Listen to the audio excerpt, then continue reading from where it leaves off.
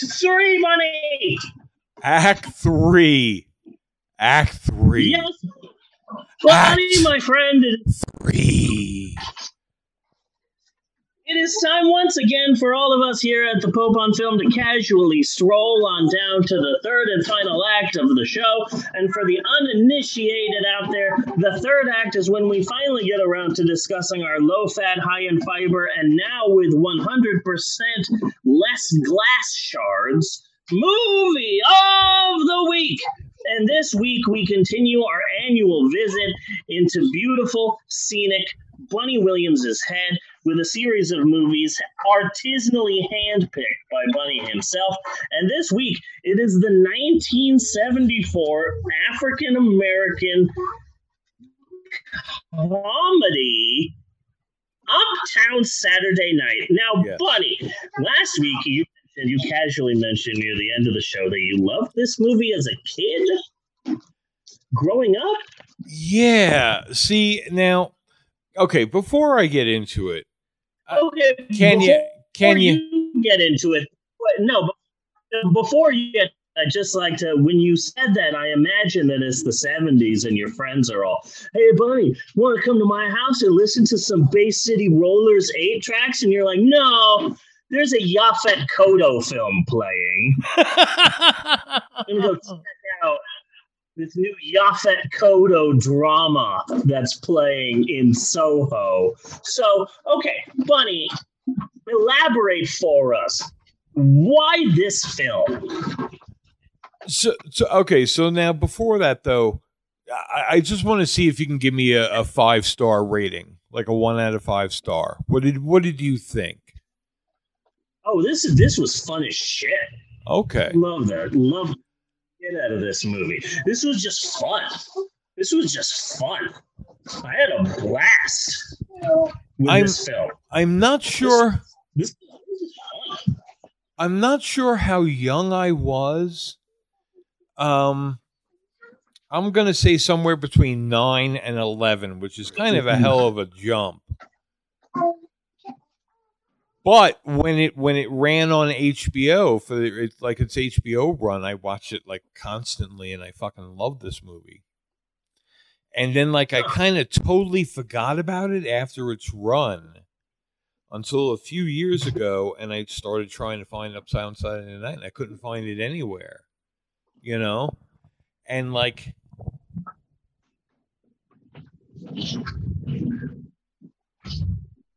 I think it's a good movie. Okay, it's a movie I'm going to wind up watching again. I know it, but I'm not quite sure what was simple. It's just a really simple premise. 2 regular working class guys looking for something to fill their heads. You know, like man, everybody could relate to that. Yeah, I've seen a lot of. I'll mention this later, but this is Sidney Poitier in his most relatable role I've ever seen him in. Yeah.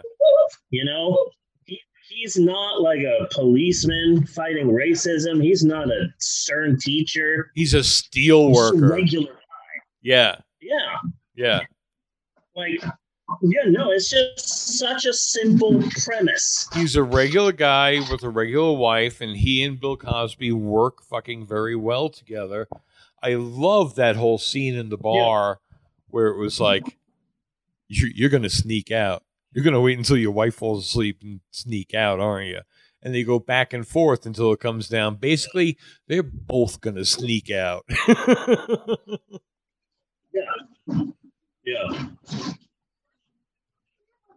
So, as I usually lately try to start it out, what are your thoughts on this film? What are your preliminary thoughts on this film, on this movie, Bunny? I liked it. I'm just not sure how I was connecting with it as a kid. I kind of remember being a much more serious comedy than it is, So I like it. I watched it when I downloaded it, when I found it. It wasn't like drudgery. It's like, I get to watch Uptown Saturday Night tonight before the show. You know, I'm just having a bit of trouble rectifying what this movie is to what I thought this movie was. You know? Yeah. No, that makes sense. So, okay, Uptown Saturday Night. I remember this. I remember this almost like Die Hard funny. You know, like it was a lot rougher of a movie with laughs in it. And no, it's really not. It's just a fucking comedy. I got so hyped up when I realized that Silky Slim was the Reverend from Cotton Comes to Harlem. Which one? Which we saw this time last year. Last year for October, you picked nothing but exploitation films, right? And like I had seen Shaft and Shaft Goes to Africa and Black Belt Jones, and Put Your Weight on It. Yes. Where is Bucky and what has he had? But yes, like I didn't know blaxploitation films. You really gave me like a school in blaxploitation, so much so that when I saw Uptown Saturday Night, I'm like, wait a second, the bad guy Silky Slim is played by the bad Reverend from Cotton Comes to Harlem. Oh shit, we're coming full circle here. Really impressive. This was obviously just a test of my blaxploitation knowledge. Good on you, Bunny. I passed the test. Yes, so, okay. This movie, I really like Bill Cosby and Sidney Poitier in this film. And at first I was like, we're going to see a Bill Cosby film. I'm going to be uncomfortable with it. The way that I justified it in my head is that this was Bill Cosby when he was still young and talented, before he needed to drug people. Yes. Yes. But like, okay, so he is a creepy son of a bitch. But that being said, all of them are really good together in this movie. He still has an edge of sort of he still has an edge of black on him in this movie. Yes, very much so. Very much so. But they are really good together. And I really like Bill Cosby, Sidney Poitier. This is a really good pairing. And it also, it also feels like, hey, here's Sidney Poitier, and in the friendship, he's the serious, straight one. And here's Bill Cosby, the one who usually gets into trouble. Yeah. And Sidney Poitier goes to his friend who's trouble, and together they get into a bunch of trouble, and that's just a relatable duo experience that I've seen in a bunch of other movies, and these two do really well, and I really like them together. But I was kind of disappointed to learn that this movie was originally written for Richard Pryor and Red Fox. Really? Ooh. But the studio heads didn't think they were famous enough. They weren't. It's like, really. Damn, I would have liked that so much more. Like Bill Cosby and Sidney Poitier, they do a great job in this movie. But God damn it, Richard Pryor and Red Fox and Uptown Saturday Night would have been fucking great. Yeah. And at this point in time in their careers, still young and hungry and hot, Like, that would have been a great freaking movie. That would have been wonderful. I just want to finish my thought on Bill Cosby before I go too far astray. Yes. This Bill Cosby, you could just feel it from him. He's got an understanding from the streets, He knows the streets. This is different from Dr. Phil Huxtable. Yeah, Dr. Phil Huxtable, Bill Cosby can't see the streets with a fucking pair of binoculars and Doppler radar.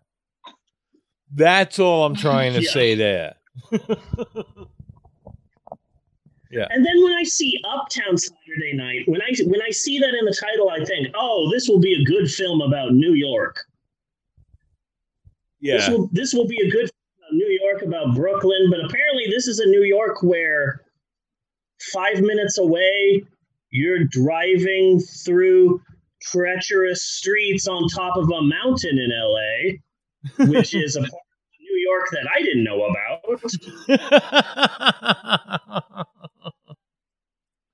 And so I'm like, oh man, what an exciting conclusion. Wait, where the fuck are they? Where in New York are these treacherous roads? Yeah. That they're going to fall off a cliff, off a bridge. I'm confused as to where Brooklyn. You have to get up to the Poconos. Yeah, but that's fine. Richard Pryor's cameo is great. Yes. Yes. I absolutely love that entire scene, and he is my ace in the hole, because I was like, this is a really good movie. I don't know how we would be able, however, to do our new reoccurring segment, Can We Thor to It? Can We Thor to It? Where we try and come up with a bad sequel to each movie that we watch, a la Thor 2 The Dark World. And that's where it hit me. We don't Thor to it, Bunny. Yes. We Big Lebowski it and give a sequel to Sharp Eye Washington. Just like the Jesus Rolls, we give Richard Pryor his own film. Okay. I want to see more of the character. That's where you get the sequel. Have you? Here's a question for you, Bunny. Have you seen the other two? I've seen Let's Do It Again, which I really didn't like, because that, oddly, as a child, I felt that one was too silly compared to the first one. You know? That's the one with JJ. Yes. That's the one with JJ in it, yeah? As a prize fighter. Okay. And I only found out fairly recently that there was a third one. The third one was the last acting gig that Sidney Poitier did for like decades, and he's like, I'm going to stop acting for a while and I'm just going to direct. I'm going to be a director. So yeah, a piece of the action. I want to have James Earl Jones in it. I did my research. So yeah, I really like Sidney Poitier. His range is amazing, because when I think Sidney Poitier, I think authority figure, but he does a really good, just like normal, blue collar, hardworking man, you know? Yeah. And also, I would also like to take this time to say that the old Warner Brothers logo has been completely ruined by the fucking Joker. It's just, it has been ruined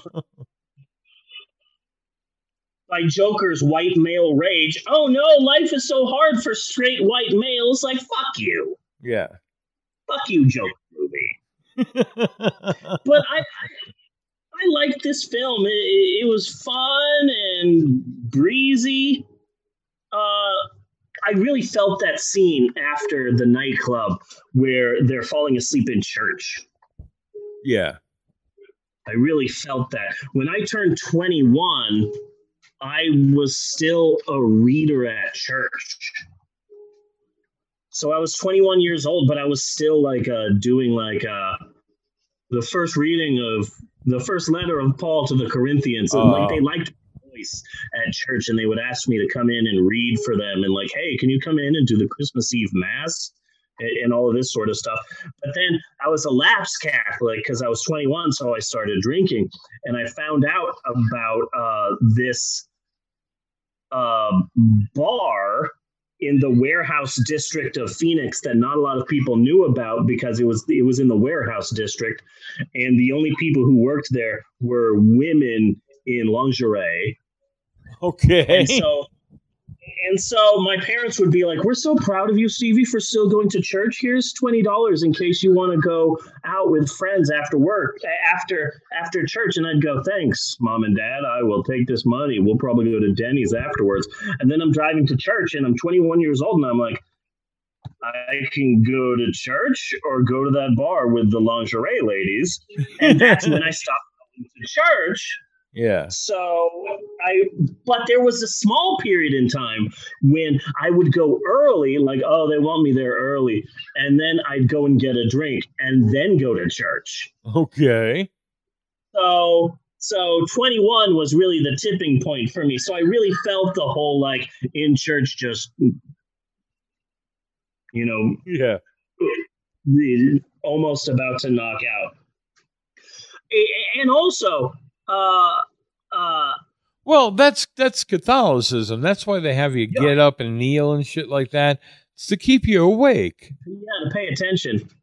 Yeah, when my grandfather died, all of the cousins were in church, and my brother leaned over to me and he's like, "Oh shit, Stevie, I forgot all the moves." Yeah. I forgot that in church there's choreography. Yes. I don't know what to say. I don't know what to do. Do you know the moves? And I was like, not off the top of my head, but I feel like it's like riding a bike. Yeah. And like when the key comes, I'm pretty sure I'll know it. So it was. Well, really you just gotta really observe the people around you. I was Catholic for a short period of my life. You gotta watch them around you. But the problem was that it was like a funeral, so the entire family was sitting up at the front. Yeah.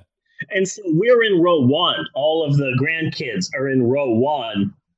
And it's really weird because, like, I'm there and, sad moment, ready to pray. And I turn and look, and there's like 12 cousins all looking at me. Yeah. So I can cue them for when to stand and kneel and stuff. Oh. And it's like, shit, I hope I know the moves. Okay. Yeah. No, you watch the other guy, so it's kind of like stand. Okay, we're going for a stand. Oh no, fuck! It's a kneel. And you're like all the way stood up, and now you have to go and kneel. The one thing that I like of this movie is that I think that Harry Belafonte could have done the part better without doing a Marlon Brando impression. Yeah. Oh, yeah. Definitely. Like, you don't have to have the cotton in your mouth. You don't have to be doing the voice. Harry Belafonte is an amazing person. You don't have to do a Brando for this role. Just do it, But it did make it silly. And that's what they were going for. I knew that Marlon Brando was in the movie, so when his character showed up, I'm like, that can't be. I knew that Harry Belafonte was in the movie, but then when that character showed up, I'm like, is that Harry Belafonte? Like, virtually unrecognizable. Yeah. Because his face is all fat. He's doing a voice. I'm like, is this him? It was hard to tell. That was so. I thought Harry Belafonte was one of the robbers. I thought, like, I looked on Wikipedia and it said that, like, here is who Harry Belafonte plays. And so when they find him, it's like, are you blank? And he says, yes. I figured that Harry Belafonte was actually in the back room, and this was the guy pretending to be the boss. Yeah. In fact, the real boss is in the back. Harry Belafonte would come out and be like, boys, come on in. Let's talk business. But it's like, no, it was him doing like this weird-ass caricature. And do you want to explain the plot, Bunny? I feel like you already did, but this is the point. Oh no, I don't think we actually have gone through the plot. Sidney Poitier and Bill Cosby are both your average working Joes. Each have a wife, go out after work, have a couple of drinks. They're steel workers. And Bill Cosby talks Sidney Poitier into going to this fancy schmancy nightclub, whose name I keep forgetting. Yes. Because it's the person's name. Zan something. Yeah. Xanadu. Yeah, something like that. So they go to this nightclub. It's a high-end nightclub. They have to have they forged a letter from an important person so that they could show to the door to get into this club. It's a really fucking exclusive club. And there's gambling in the back, and there's hookers and things like that. And they're having a good time at this club. Then a gang of gunmen break in, dressed all in black with black hoods. Not hoods, almost like nylon. Masks. Yeah. And they rob the place, and they all get robbed. Bill Cosby and Sidney Poitier have to go home. And then Sidney Poitier finds out the next day that he hit the lotto or lottery. He basically hit the numbers. This was basically illegal at the time. He hit the numbers. Yeah. So he was now rich, but his ticket was in the wallet that was stolen the night before. So that launches us into the movie, and from there, it's basically a journey through the comic underground to recover this ticket. Basically, it. Yeah. Yeah. No, that's a great summary of the plot. Fun fact, not so fun fact, horrible fact. My father in the 70s had this big bushy beard, 70s and part of the 80s. He had this big bushy beard and big ears and a big old man nose. And I thought as a child that he looked a lot like Bill Cosby, that my father looked uncannily like a brown Bill Cosby, like a Mexican Bill Cosby.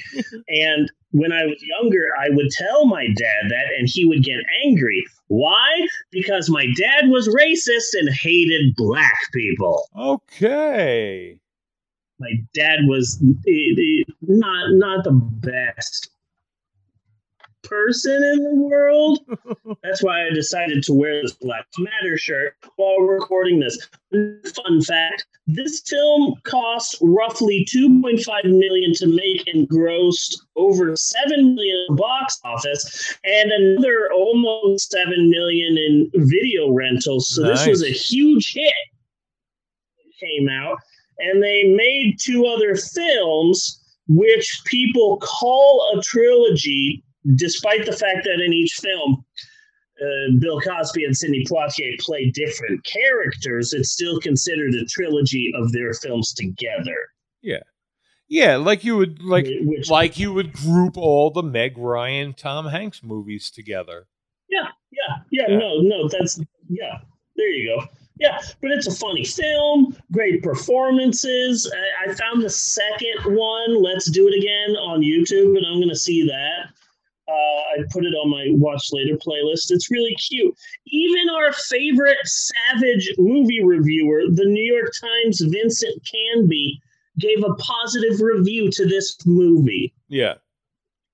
So even the most savage movie reviewer that we're big fans of liked this movie a lot. So that's good. I really did like this. This was fun. Again, I'm gonna wind up watching it again. I'm gonna watch it a few times. I mean, like I say, it's a good movie. I'm just kind of rattled that it's not the movie that I thought it was. Yeah. So that just has me thrown off. How did I think this was serious? How But at the same time, like Huggy Bear was on TV, Rooster from Beretta was on TV. Why wouldn't I buy into these characters as more legitimate characters than they were? You know what I mean? Yeah. For a child's brain. I think I'm working it out, man. I think I'm working it out. I can understand seeing this very silly movie, but like when you're younger, thinking that it's a lot more serious because it's, going through the underbelly of the city and crime and all of that, and the police are after someone. I can see someone thinking that this was more serious than it actually was. I can totally see that. Yeah. So my brain is having a hard time making that shift to like it's just a screwball comedy. It's Yep. and it's funny. It's funny as shit. But like my brain keeps thinking, no, this is something else. Oh, See, if I was nuts, I would insist on that's what it was and blame the Mandela effect. Yeah, there you go. I loved the scene where they go into the bar and they beat this guy up and look for some mobster, and then when they finally find the mobster and the mobster's muscle, Bill Cosby is just trying to like use his mouth to get out of the situation, and he's talking about it. Suddenly he's trying to pretend like he's a badass, and then suddenly here's this big muscle. Okay, well, sir, you see, I'm a veteran, and I black out sometimes, and I think I'm someone else. Yeah. And he just tries to talk his way out of the situation for like a good couple of minutes. Yes. And it's like, oh, that whole scene, loved. That whole scene. Loved the entire scene. It took me just until last night's view for me to realize that Sidney Poitier's wife is Rosalind Cash from the Omega Man. Yes. And from Pope on Film Early Edition, Special Edition. She was in that. Yeah. I don't think we've ever done Omega Man, but this is at least now her second appearance on the Pope on Film. Nice catch there. Yeah, so that's all I've got for this week's movie. It was good. It was fun. I believe the full thing is on YouTube. I believe all three of the movies in the trilogy are on YouTube right now. Yeah? Son of a bitch. Anybody wants to check those out. Because I was looking for the trailer so I can put in the background while we talked about it, and one of the first things that popped up was, you want the whole movie? And I'm like, no, it's a trailer. Thank you. Well, something must have... I'm like, oh, if you have... Well, something must have happened fairly recently, because just fucking last night, I was like, I was scrolling through Facebook, and I came across an ad for all three movies for like $9.99. And I was like, what the fuck? We're doing that that movie tomorrow. That's weird. That is really weird. Nobody has discussed this movie in forever. We decided to put it on the show. Suddenly it's all over the fucking place again. All over the place, yeah. We're tastemakers. We're tastemakers. That's just how it works. Ahead of the curve. Pope on Film. Yes. Just fact. So that was fun, and I really like that. Bunny. Yes. But what are we doing next week? Okay. About to find out what we're doing next week. I really was kind of expecting you to talk more about this movie this week than you did. You kind of alluded to it, but we are doing I believe it was 1978 Mae West film Sextet. That's what I was mentioning when I was talking about 1976's Keep on Trucking. Yeah. With the big cast, and she doesn't know her lines. Ringo Starr, George Hamilton. She plays something like her character is like literally supposed to be like 26 or 19, somewhere in between there. You know, just like a completely ridiculous age for Mae West to be playing. And I'm like, I've got to see this movie. So when I was thinking about doing Mae West, it was like, but like I didn't have enough good Mae West movies to make a whole fucking thing out of it. Yeah. You know? Yeah. And I was going to mention it last week when we did the Mae West movie, but then I came up with the idea of my top 3 Mae West movies where I could make fun of Sextet. Yeah. So I did mention Sextet during that movie so I could make fun of it. Yeah. Okay. Have you seen it before?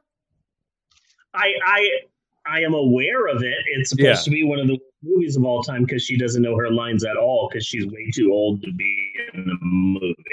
I was aware of it when it came out.